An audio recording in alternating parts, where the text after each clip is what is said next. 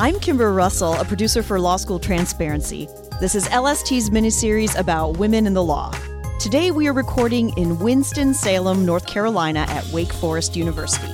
Along with the show's executive producer Kyle McEntee, we are moderating a roundtable discussion about sexism in the legal workplace. Let's meet our participants. I'm Larry Fine. I am a North Carolina District Court judge, and I've been on the bench for 15 and a half years. I'm Marae Clough, and I'm an assistant federal public defender in the Middle District of North Carolina, and I've been doing that for 7 years. I'm Clara Cottrell. I'm counsel at BASF Corporation, and I've been in that role for the past 3 years. Catherine Arrowood. I'm a partner with Parker Poe Adams and Bernstein and a past president of the North Carolina Bar Association. Shannon Gilreath, professor of law and professor of women's gender and sexuality studies here at Wake Forest. Allison Ashcard. I'm the Assistant Director of the Office of Career and Professional Development at Wake Forest University School of Law. This is Kyle McEntee. I'm the Executive Director of Law School Transparency. During the show, we heard about how common incorrect job titles are for women lawyers, court reporters, paralegals, assistants, etc.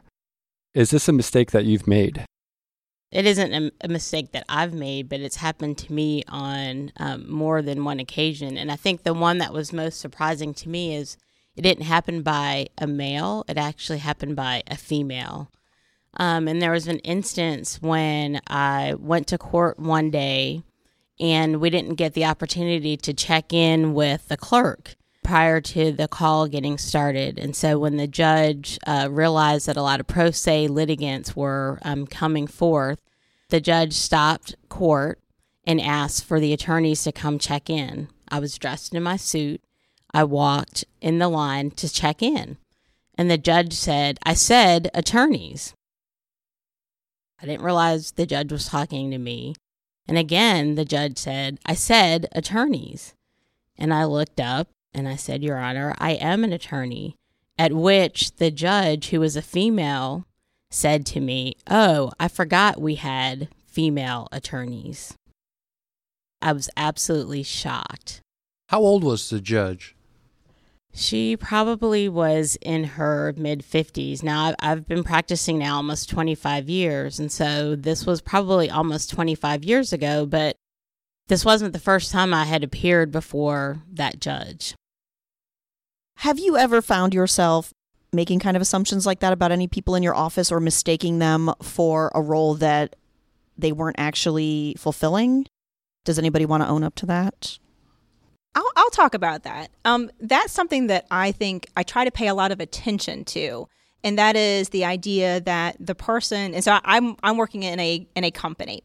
So there's people of all different shapes and sizes who are doing lots of different roles, not just legal roles. And so for me, I have to remember that the people that I'm interacting with and talking to, that woman across the table from me or the woman that I'm talking to in the coffee room, she could be an assistant. She could be a vice president very easily. And so that's something that I always try to keep in mind, is that at any time, who I could be talking to could have any role under the sun within this large company. On the same sort of theme of mistaken identities, I want to talk about kind of diminutives and things like sweeties, honeys, darlings. I remember when I first started practicing law, which was a very long time ago, one lawyer in particular who was an old friend of my dad's, who was also a lawyer, his favorite thing to do is to come running up to you and go, sugar in the morning, and give you a big hug and kiss you. And it was rather disgusting, quite honestly, and I will not name who it is. But, you know, it's still, I think, a much more common thing that you find in the South. But, you know, you can turn it right around, and that's what I've always done. I call people honey, sweetie. You know, if they call me that, I call it to them right back. And, you know, sometimes it's intended to put you in your place, but sometimes it isn't. And you really have to kind of figure out what situation it is. Well, what are some other coping mechanisms that maybe our female panelists have developed in order to deal with these sorts of diminutive situations? I put on a thick accent and go, hey, darling. I wonder, would you ever, or have you ever just told someone politely, please don't address me that way, it's not appropriate? I have not, because typically the people who address me that way are people who are not expecting that I'm going to be very effective, and I just assume they continue to believe that, because then I can run all over. So you let it go as a matter of strategy. I do, indeed.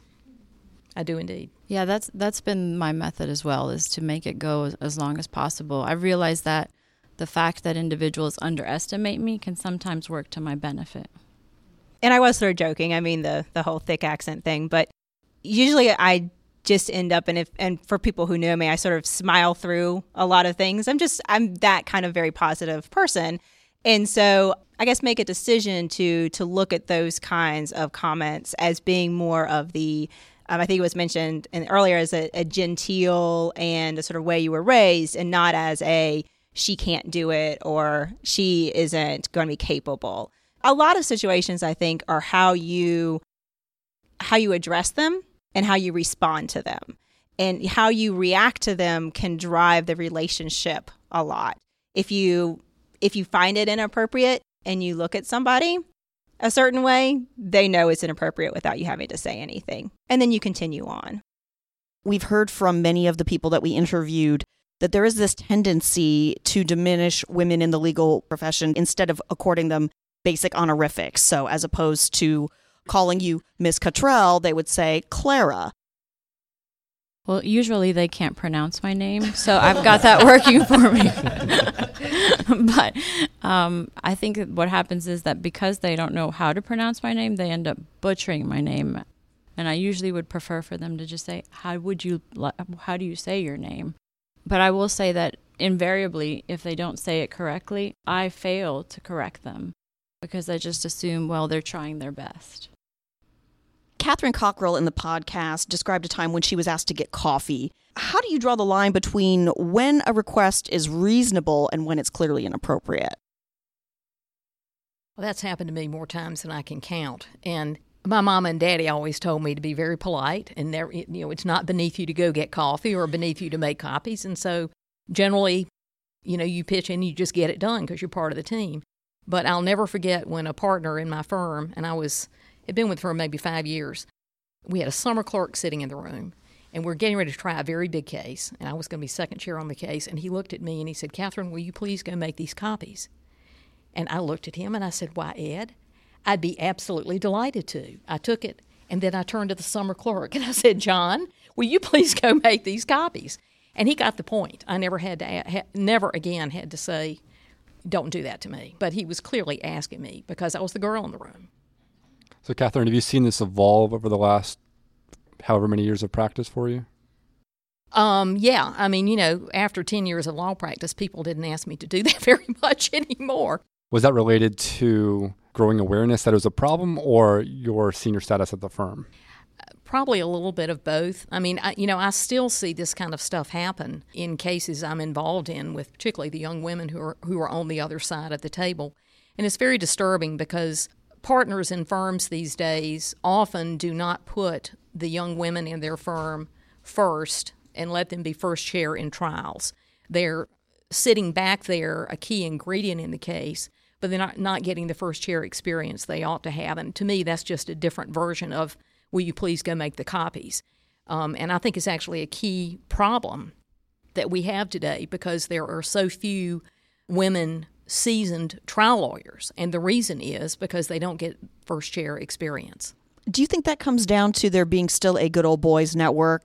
Yeah, I think there is. And a large part of it has to do, despite very valiant efforts to put women out front, despite all of that, you still see in-house counsel in particular having a hard time seeing a woman as the lead on a trial team. I think it's getting better as we have more and more women general counsel, but I think women general counsel are just as subject to that bias as the male general counsel are because they're reporting to a board of directors or a CEO who's typically male. So Shannon, through your research, how have you seen ways of breaking through these norms?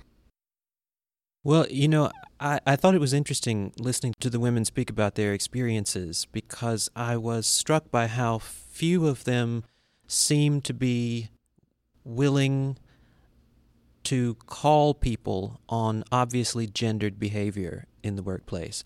One woman said, you have to pick your battles. One woman says you can't change individuals, And of course, I'm completely sympathetic with how difficult that is in the professional situation. But I think some of the best advice I received was from the poet Maya Angelou, who taught here at Wake Forest for many years. And she said to me once, if you want to be courageous, start in small ways.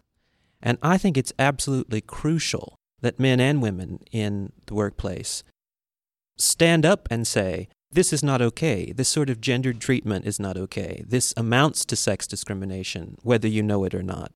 And, it shouldn't continue. It's a difficult thing to do, I think. But I also think when you're a feminist, you are also an optimist by definition, and you believe people can change. It's just like being in court, right? You can't expect a court to rule in your favor on an argument you never made.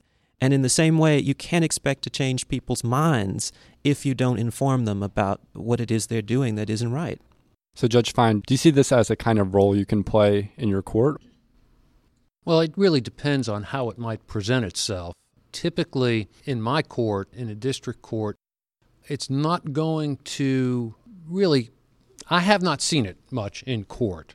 We have many, many very competent women attorneys who I think are treated equally that I've seen. Now, I am aware of some situations. A very, very dear friend of mine who is no longer with us, I remember her telling me, and this is when I was in practice, so it's a good many years ago, that she refused to join the Women's Attorney Association because she said, I am not a woman attorney. I am an attorney, period.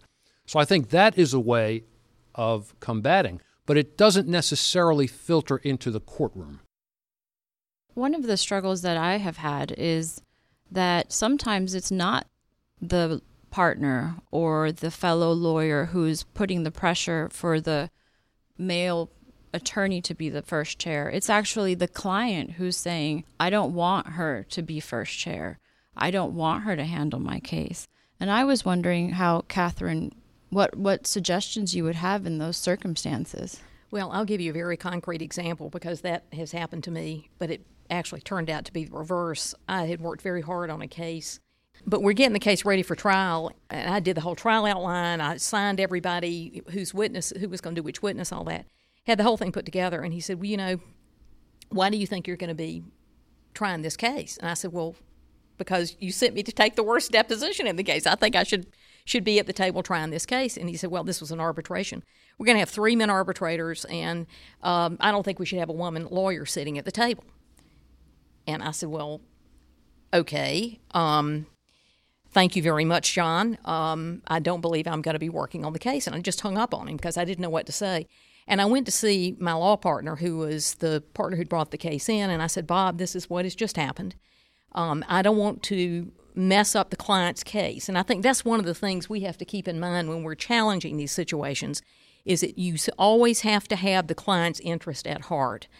And I said, I think the thing for me to do here is to resign. Clearly, the client must not want me sitting at the table, or John would not have said that. And my partner said that he would go to the mat for me and would complain about it. And I said, I would prefer that you not do that because clearly the client doesn't want me sitting at the table. And if that's the case, that's fine. Well, 5 hours later, my phone rings. It's the client who says, who said you're not going to try this case? And he told the other lawyer that either I was going to be sitting at the table and lead on the case, or this other lawyer would get fired. It all kind of worked out. But I think we can't lose sight of the fact that the client's preferences are something that, we will have a very difficult time changing directly, but you can do it over time. And you do have to, at the conclusion of a case, if I have felt like the client did not see me as an equal partner in putting the case together, I could detect that there was some kind of hesitation. You're letting me do things on the case. I want to learn from this. Can you tell me, were you hesitant because I wasn't as good at doing this or for some other reason? But in your situation, the reason you weren't trying the case had nothing to do with the client. As it turned out. I thought it did because I couldn't imagine this lawyer, having sent me off to do all this heavy lifting in this case, would own his own motion, decide I shouldn't be up there. I mean, to me, it's the client's decisions. I was very lucky, as it turned out. The client, who may have felt that way, quickly changed their mind. But that's why I think you have to fight the battles. Now, you don't fight every single battle, but you can't win a war without fighting the individual battles. I don't think you can wait for a war to be won and then just kind of walk in behind it. You have to go in and fight those battles. But that was why I refused to take second chair. I was either going to do it first chair or not at all. But at the same time, get out of the way if that's what the client's preference was. But I think to go back to Shannon's point, prior to coming to Wake Forest, I was in a large law firm, and I had a situation where I was very uncomfortable, and I raised it with the male partner who I was working with. And I think when you don't have people who look like you, who understand how you perceive situations, sometimes it's difficult for the people you're talking with to understand and deal with it. And so when I presented to the male partner how I felt about a situation that I was very uncomfortable with, it was sort of like, oh, okay, we hear you, but then nothing ever happened. And so if there aren't people in the hierarchy who understand and who can do something about it, then, speaking up sometimes doesn't get you anywhere.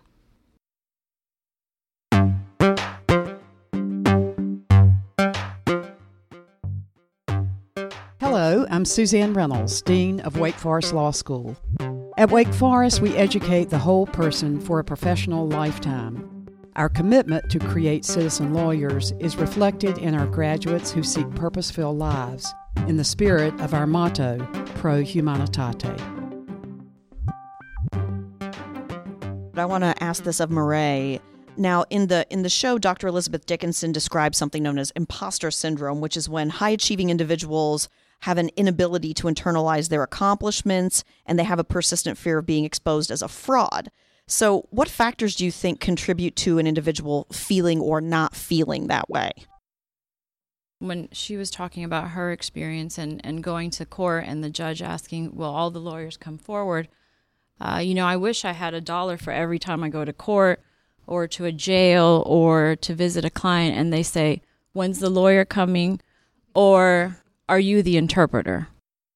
Most of the time it's the judge saying, and this hasn't happened in any time in Forsyth County, but typically when I go to other counties that are sort of Surrey, Stokes, other places, more rural areas, it's always, when's the lawyer coming and are you the interpreter? I used to say it's a good week when they wouldn't ask me if I was the interpreter. And just that feeling of my accomplishments aren't being recognized, I decided, well, I'll just keep on going to school. And maybe I'll just bring my resume with me, and when the client says, when's the lawyer coming, I'll say, well, look, here, I'm the lawyer. Here's where I went to school. Here's what I've done.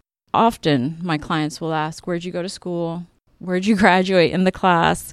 How long have you been practicing? Is English your first language? So those are always questions, but not from other lawyers, but from clients.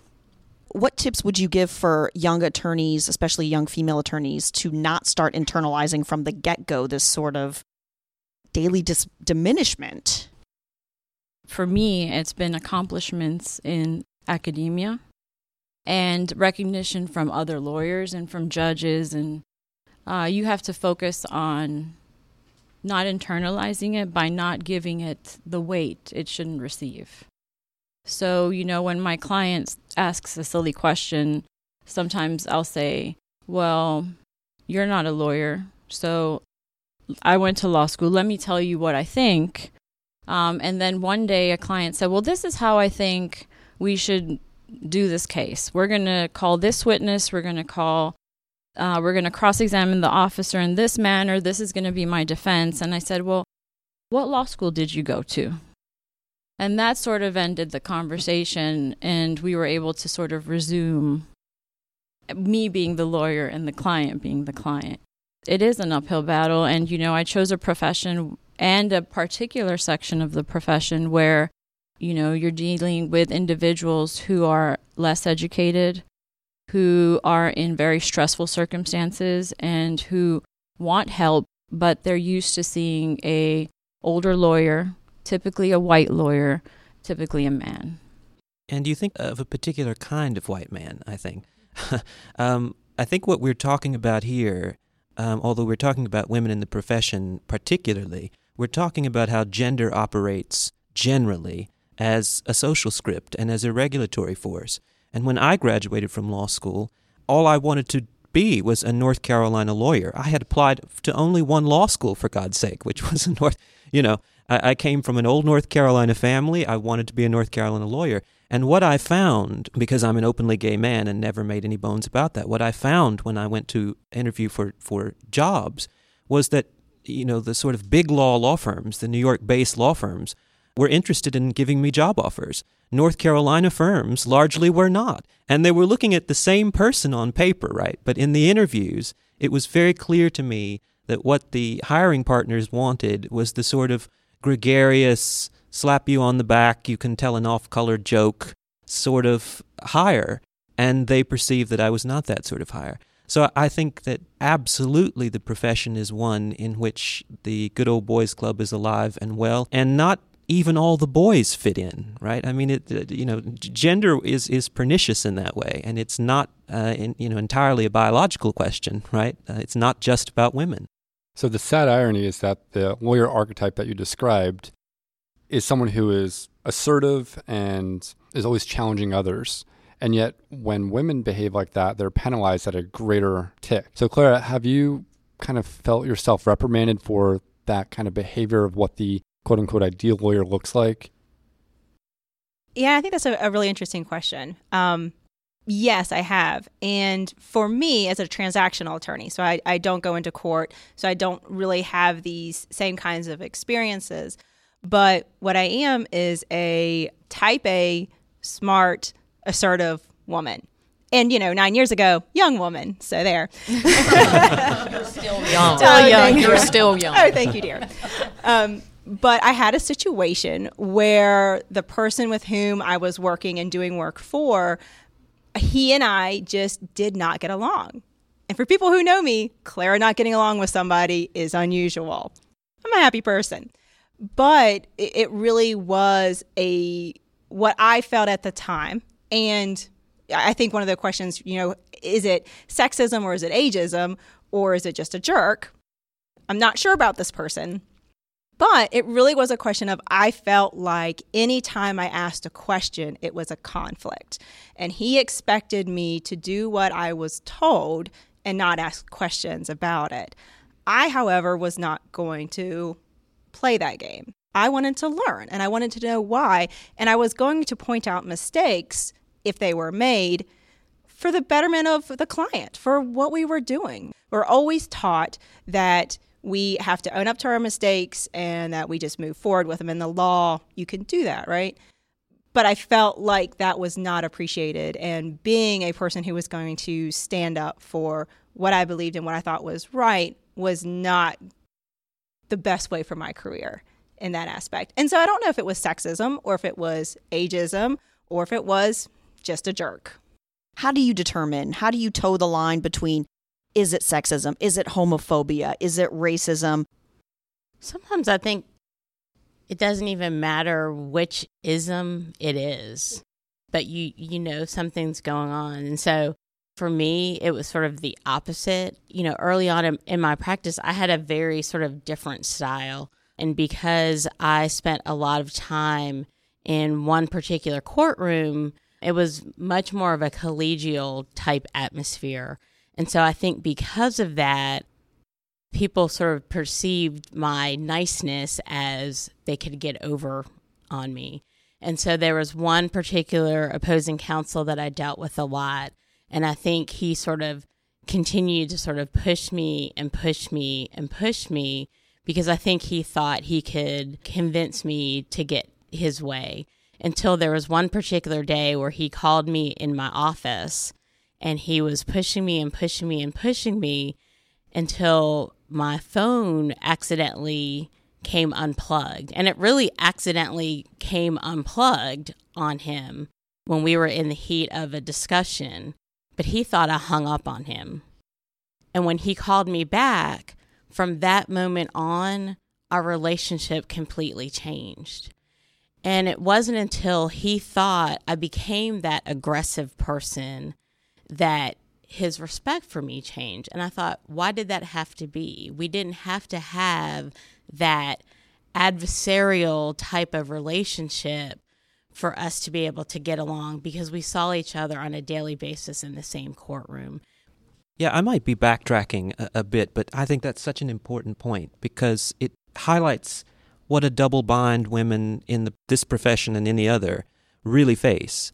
Because if you just look at the way sex discrimination law has evolved, if you are sort of Ann Hopkins kind of plaintiff from a famous sex discrimination case in which you are being penalized for being too aggressive, being too masculine, right? You're much more likely to win your suit than if you are a woman who is more true to socialized type. If you are really living out this sort of role that girls are socialized into from birth, which is don't take up space, don't talk too loudly, don't be too aggressive, etc. If you're being penalized for that kind of behavior, you're far less likely to be a successful sex discrimination plaintiff. And I think men don't really face that in a sort of existential sense in the way that women face it. And it's a real problem for women. I would agree with that. You are always trying to prove yourself, whether it's internally because of the idea of the imposter syndrome, or if it's externally because you are an associate in a large firm and you're looking for work from partners who can give it to you or can give it to your colleague who's 2 years younger, who's a male. So I think that you are always having to do that to some degree. I'm not necessarily sure. It's not always sexism, right? A lot of times it's just who you get along with. For me personally, I think it's almost more an internal struggle. So, I mean, I really liked the imposter syndrome. I was really glad that Dr. Dickinson brought it up during the podcast, because I think that's something that we as women and maybe as young attorneys as a whole have to deal with, is that internal struggle of I'm good enough. I don't have to keep proving myself over and over. I know I can do this, and then having that external confidence to pull it off. The imposter syndrome is not exclusive to women. Every young lawyer, I believe, undergoes that imposter syndrome. Now, there may be additional baggage attached to women attorneys because of all the things we're talking about that may make it more difficult for them to get over that hurdle of the imposter syndrome. In court, the only way that I think it can be addressed is, at least for the bench, to ensure that all attorneys are being treated fairly. And if I see someone denigrating a woman attorney by saying this young girl doesn't know what she's talking about, at that point, I think it's incumbent upon the bench to say, I'm sorry, that is not an appropriate way to address opposing counsel. I have heard on more than one occasion lawyers and litigants refer to other judges by either their first name or their last name. Female judges, colleagues on the same level as me, refer to them by either their first or last name only without saying judge. And to me, that is an element of inherent sexism. And whenever I hear that, I just look up at them and say, oh, do you mean judge? And I fill in the name. Because I will not let anyone address someone as one of my colleagues without addressing them as judge. I had two judges, actually. I was seated at the table with our first chair, and both judges said, I don't want to hear from the first chair. I want to hear from Miss Clough. And that was a very affirming moment for me. So that really had resonance, because they wanted to hear what my opinion was. And they gave me an opportunity to be heard. And that was something that I thought judges could do as well. Yeah, the best example of that I've ever seen was early in my career, and I was sitting in the courtroom waiting for a motion to be heard, and a male lawyer with his young associate were sitting at the table arguing in front of a judge whom I knew well. And the male lawyer kept leaning down and having the young lady whisper in his ear what he needed to say next. And the judge, whom I will not name, is a great North Carolina judge, now deceased, who I just loved to death, put his pen down, pulled his glasses off, looked down over the bench and said, "Howard, sit down and shut up and let her talk." And I thought, yes, that is the finest. I mean, that was a great moment because, I mean, she had prepared the case. She knew it. He didn't. He was just showing off. And the judge intervened. And I mean, I almost jumped up and said hallelujah. Sometimes we do things that are not consciously aimed at correcting things, but it's just because it's the information we want. I had a very similar situation when I was on the bench. I was hearing, I think, an alimony trial, and the lead attorney, who was an older male, had a young female associate, and I was getting numbers from all over the place, but the only person who had numbers that made sense was the young female attorney. And I said, hers are the only numbers that I think make sense. I want to hear what she has to say. Now, did I do that specifically to embolden a female attorney? No, that was certainly not my purpose. But the fact that I did that, and I would have done it if it was a male, but it clearly would have more of an impact because it was a woman to give affirmation to the fact that she can swim with the sharks or, play with the big boys in court. When Rita Grigio said she doesn't think you can really change someone's mind and she picks her battles, how do you pick those battles? First of all, I think you always need to pick your battles. I mean, you want to win, right? If you just go in fighting and flailing around, you're never going to win. So you need to always pick your battles. And I have this philosophy that I thankfully got from my father early on before I ever started practicing law, and that is just embrace your inner bee. I won't use the wrong word here, but always be polite, never lose it, and when you've got that sort of steely strength with this politeness on the outside, people don't quite know what to do with that. And you can get away with a lot more than if you just go running in, complaining, and flailing about on something. Every time I have raised an issue about not being treated fairly, I have given it very careful thought before I've done it, and I've picked who I was going to talk to about it. And knock on wood, I'm with the same law firm for 40 years now and have had a good outcome every time I've had to raise the issue. But I think at the end of the day, one thing you always have to be prepared to do is to walk away. Because if you raise an issue, you've picked your fight, it doesn't turn out your way, you have to make a personal decision about whether or not you can live with that. Because within law firms, culture is critical. And you're not happy with that culture, you really should not stay with that law firm. And I think that's probably the most important thing for people to learn is if you have picked the wrong place, you'll find out pretty quickly, and you need to think about making a change. For a long time, I was sort of the mindset that I didn't always speak up, but then I think I reached a point in my career where I realized that I had an obligation to speak up, that I had to be mindful of those that were coming behind me, and that it was critical that I spoke up. So you have to decide who it is that you speak to. You have to find allies in the workplace or wherever it is. But I've decided that I can't let things go by, that I have to speak up to leave wherever I am a better place than I found it. And I think people have to recognize that long-standing cultural norms do not change overnight. That going in and making one complaint or saying, hey, I'm not happy here, is not going to turn a law firm on its head and change it. Typically, these things have to be done incrementally. But as Allison said, I think you have the obligation to at least start the conversation, and then if nothing changes, at the next appropriate time, to continue it and revisit it and not let it die. I think there's room here for a programmatic response, both from law schools, from law firms, and from the profession generally. Sometimes I think we ought to sort of follow a sales model. My partner is in sales, and a big part of the corporate structure is when you're in sales, you're told no so often it can be soul-crushing, right? So there is a programmatic response by the company to get people together and to talk about what it feels like to be told no in this instance and how to deal with that and how not to, because of what we've been calling imposter syndrome on this panel, I don't think that's done enough in the profession. I don't think it's done enough for women. I don't think it's done enough for young people who are entering the profession. It is done, but I don't think it's done often enough.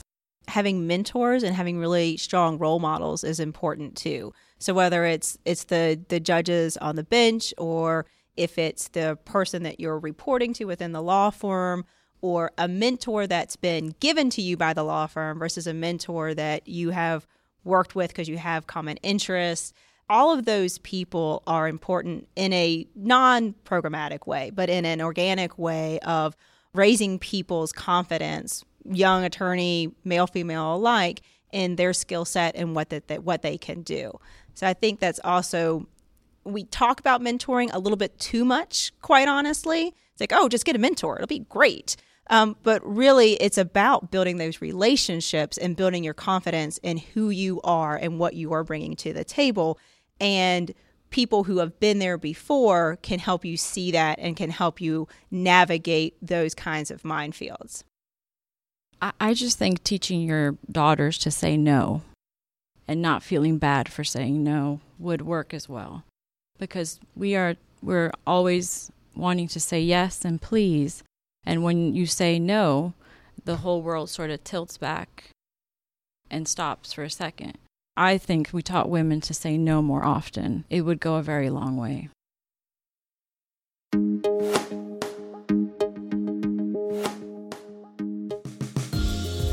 And with that, I want to thank all the participants today for such a wonderful discussion. We really want to thank Wake Forest University, especially the Law School, Business School, Provost, Pro Humanitate Institute, AJC Center, and the Women's Center. I'm Kimber Russell. This episode was produced by Kyle McEntee. Theme music by Brad Kemp. Thank you to Olympia Duhart, Marissa Olson, Ashley Milne-Tite, Karen Ulrich Stacy, and Susan Poser. Women in the Law is a production of Law School Transparency. To learn more about Law School Transparency, visit lawschooltransparency.com. To learn more about this mini-series, visit lstradio.com/women.